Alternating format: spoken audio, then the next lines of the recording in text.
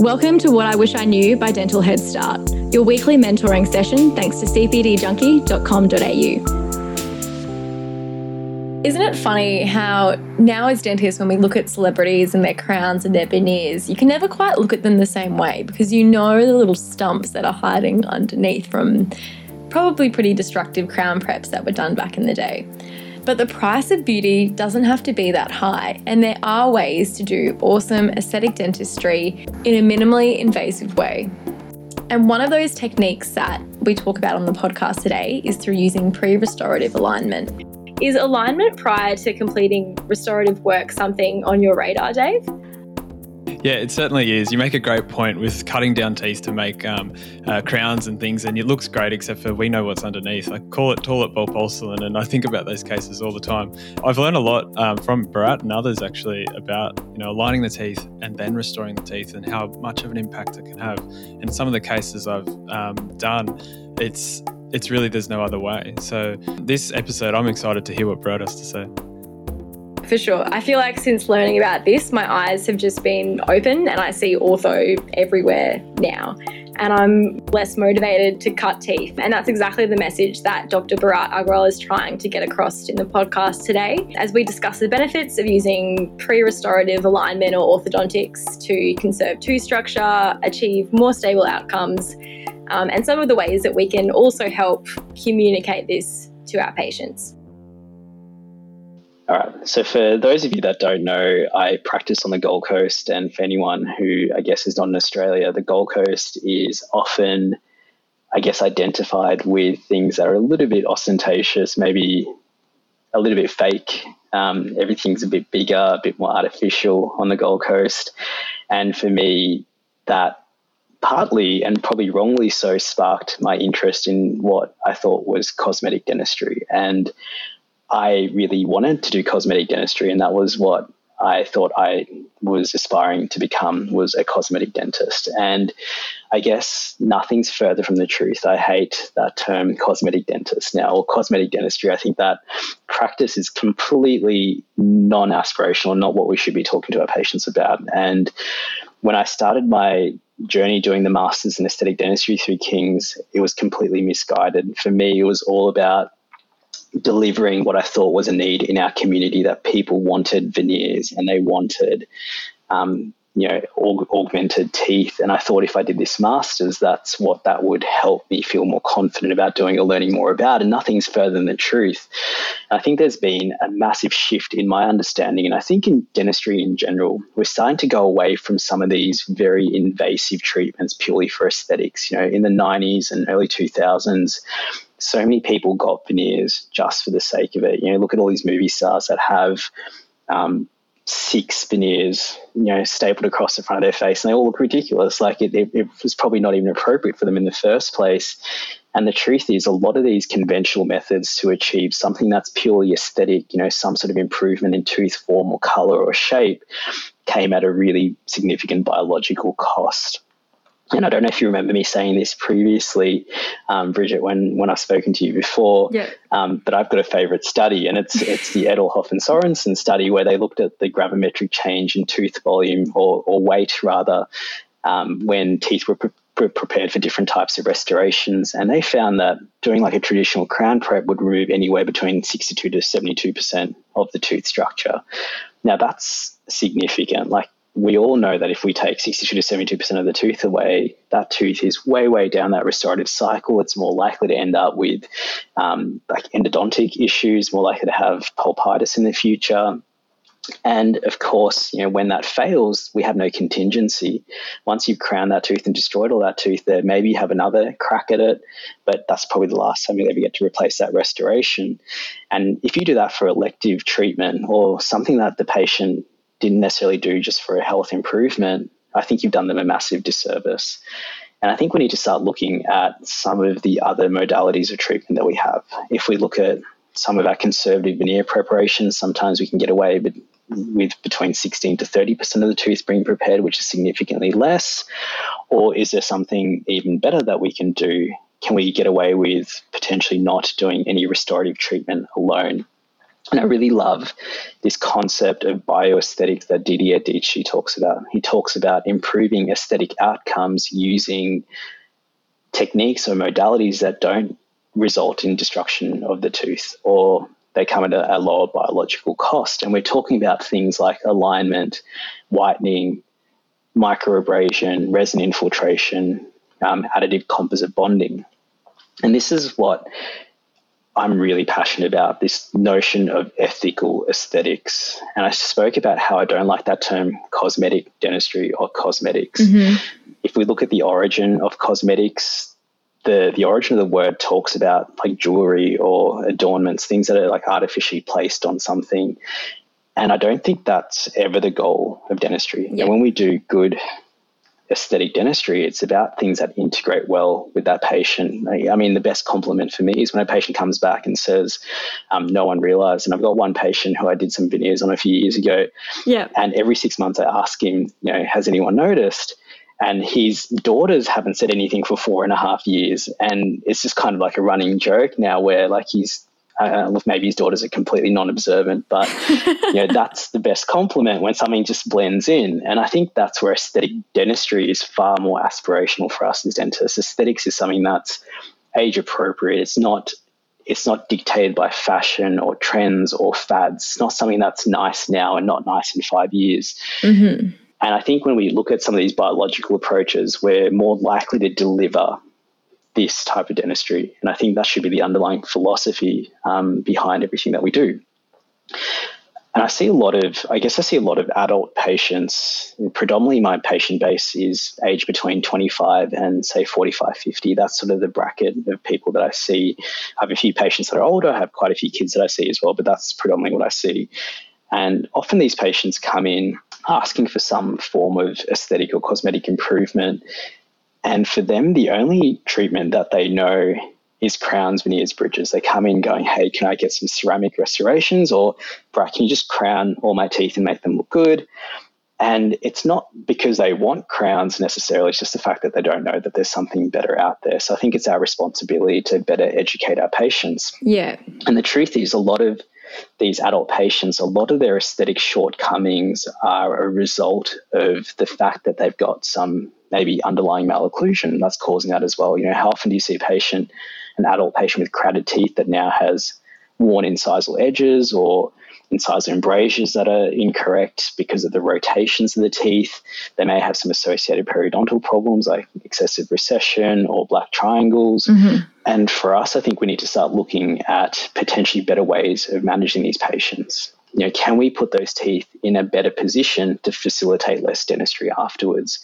And one of the things I always say to all of my patients seeking aesthetic dentistry, and this is just so powerful for me because I truly, genuinely believe this, and this is what drives all of my dentistry every day. And I say this to every single patient who comes in for this kind of treatment. I say, I'm going to do the least amount of dentistry to be able to achieve your aesthetic desires. And that's literally what drives every intervention. Yeah. And for me, that does two things. It tells the patient straight away that I'm going to listen to them and find out what it is that their desire really is. What is it that we're trying to improve? And at the same time, I'm going to do it in a way that's going to be good for them or biologically less invasive than some of the other methods. Tooth preservation and their health is front of mind whenever we're doing those interventions. Mm-hmm.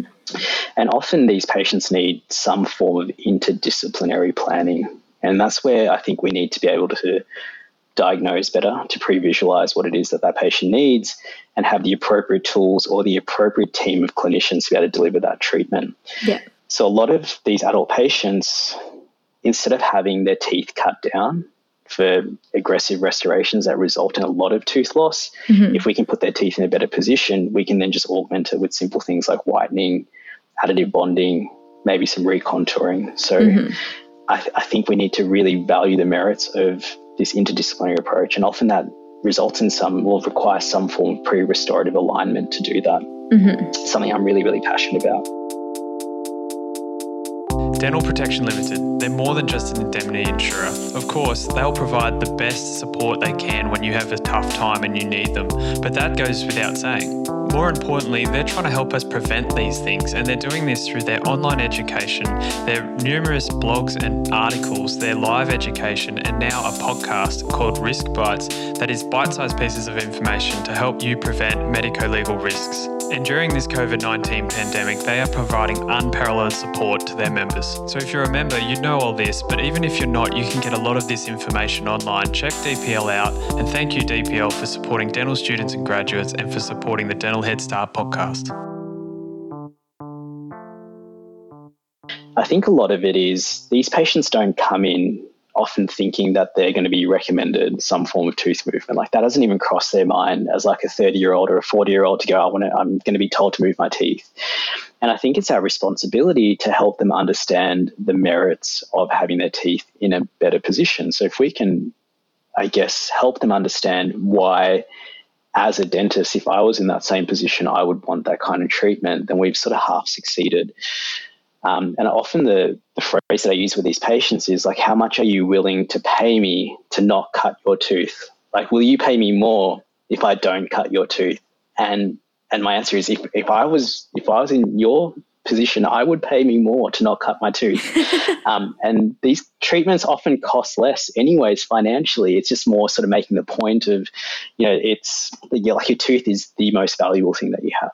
Yeah. So for us, we need to be able to help them visualize that. And that's why I really like clear aligners and that digital planning, because, we can show them very quickly that rotated or, ectopic tooth there, if we want to make that look like it's in alignment, either we're going to have to reduce a lot of tooth structure, like cut the heck out of that buccal surface there to have enough room to bring everything into alignment, or we're going to end up, if that tooth is pallidovert, we're going to end up with a massive ledge or an overhang in our restoration there, which is really not good for their periodontal tissues. Mm-hmm. So we need to be able to effectively communicate that. And that's why I really love this digital planning, that sort of meticulous planning of where these teeth need to be, what kind of spaces do I need for my restorations afterwards as well. And I guess knowing why that's important can really help your patients get on board as well. And, I'm not saying that these patients aren't going to end up needing veneers or bonding or something else afterwards anyways. Mm-hmm. It's more about getting a better result with that. If I have a tooth that's poorly positioned and I'm going to put veneers on them, I'm going to have poor looking veneers. They're going to look terrible. If I have teeth that are better positioned and I'm going to put veneers on them, those veneers are going to look far better no matter what. So I think good tooth position begets good results for sure. And even from a longevity perspective, often a lot of my veneer cases have some sort of pre-restorative alignment to help with tooth preservation. We know that if we have more enamel, veneers are more likely to survive long term compared to a veneer which is in dentine. So these are, I think, some of the basic concepts that we need to believe in so our patients understand why we're recommending that as well. And I guess if there was an existing malocclusion that might have been causing the wearing of the tooth initially, you want to try and correct that so it doesn't cause the same problem to happen again and your veneer's chipping and it's your fault and it's not their fault. 100%. And I think that's such a good point that you make. If we don't figure out why they are in that current situation, then it doesn't matter how good our dentistry, doesn't matter how good your composite bonding is, doesn't matter how good your rubber dam is, that's going to chip again because they've been able to chip their enamel. They're going to chip your restorations afterwards as well.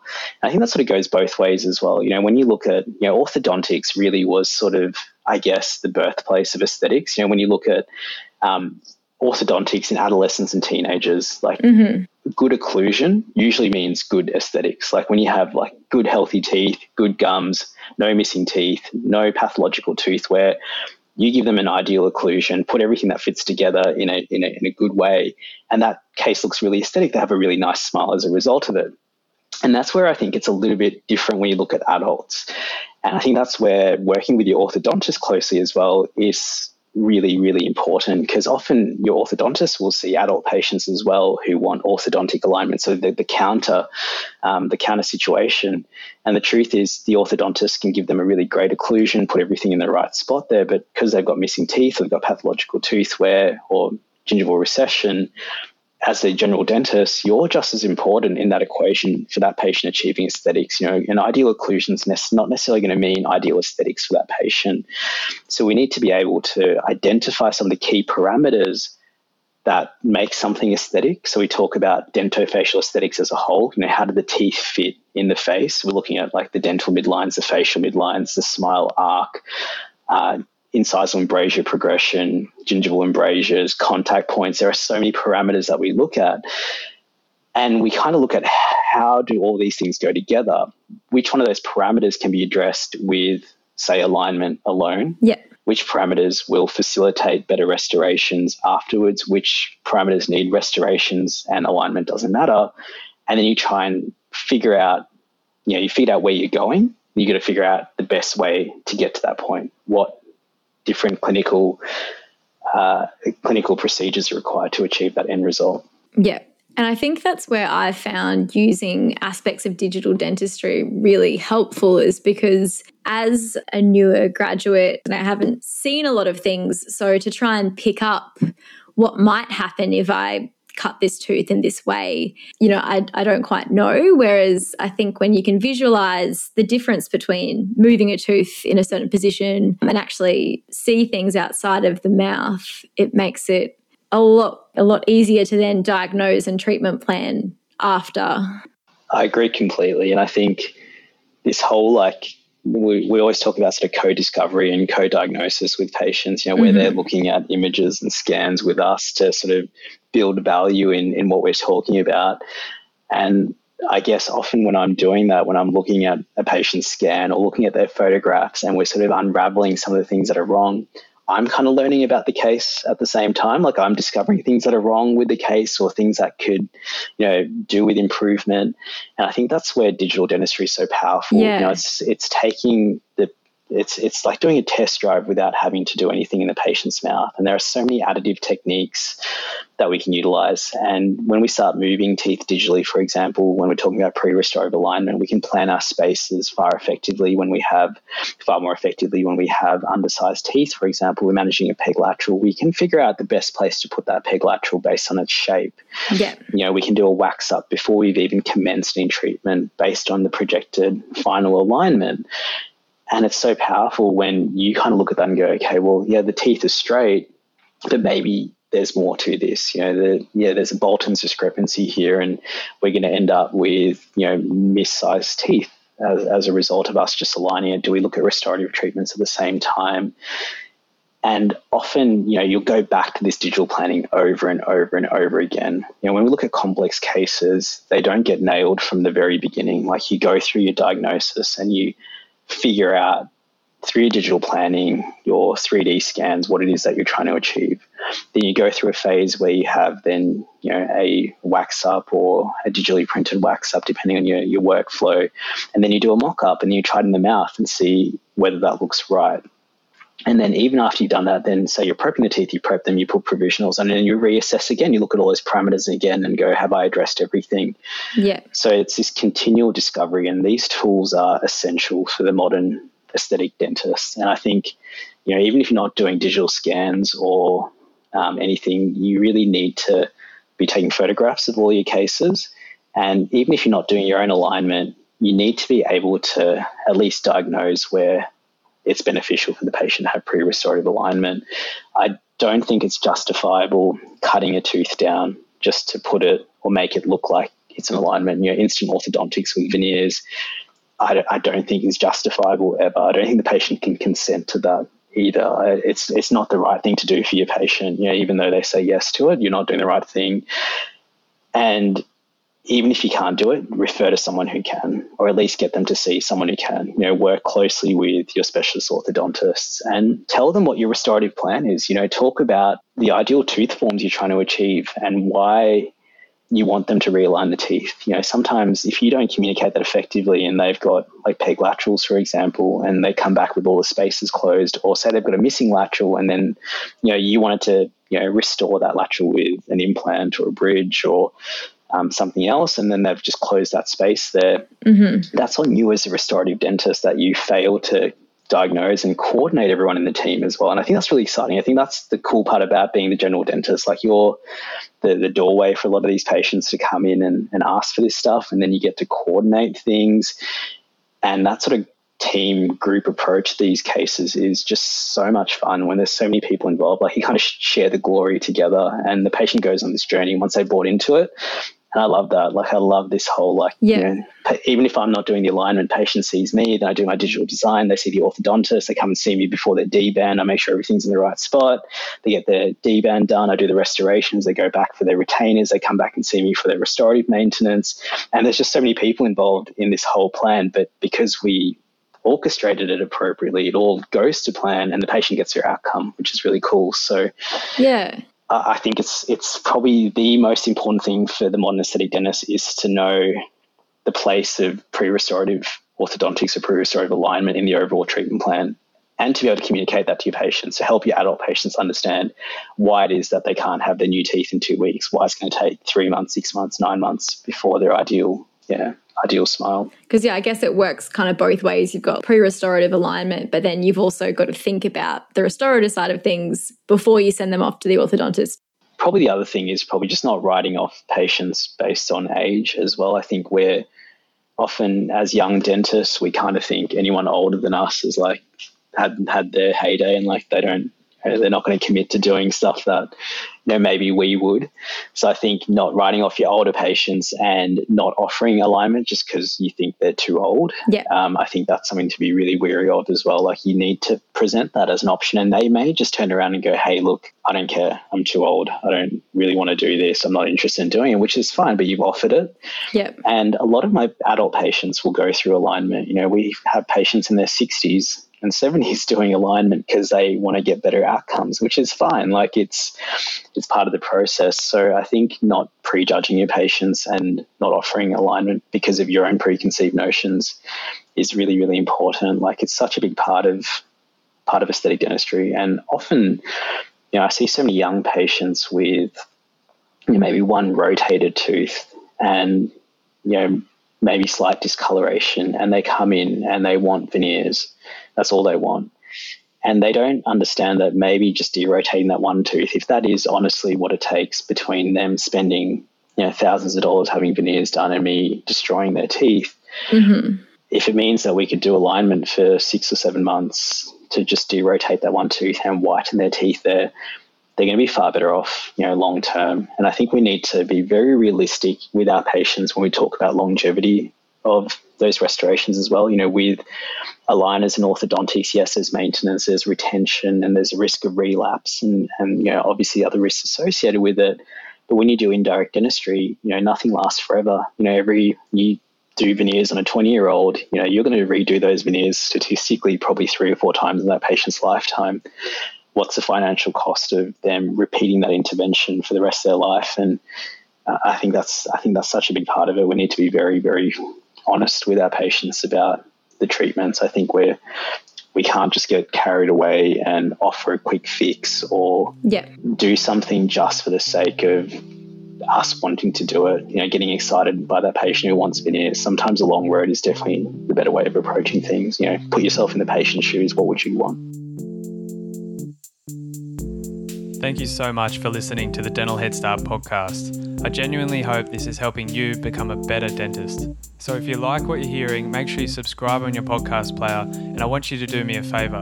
I want you to go to social media and share something that you've appreciated from us with one of your friends. That's how the word gets out. That's how more people gain and benefit from what we're doing.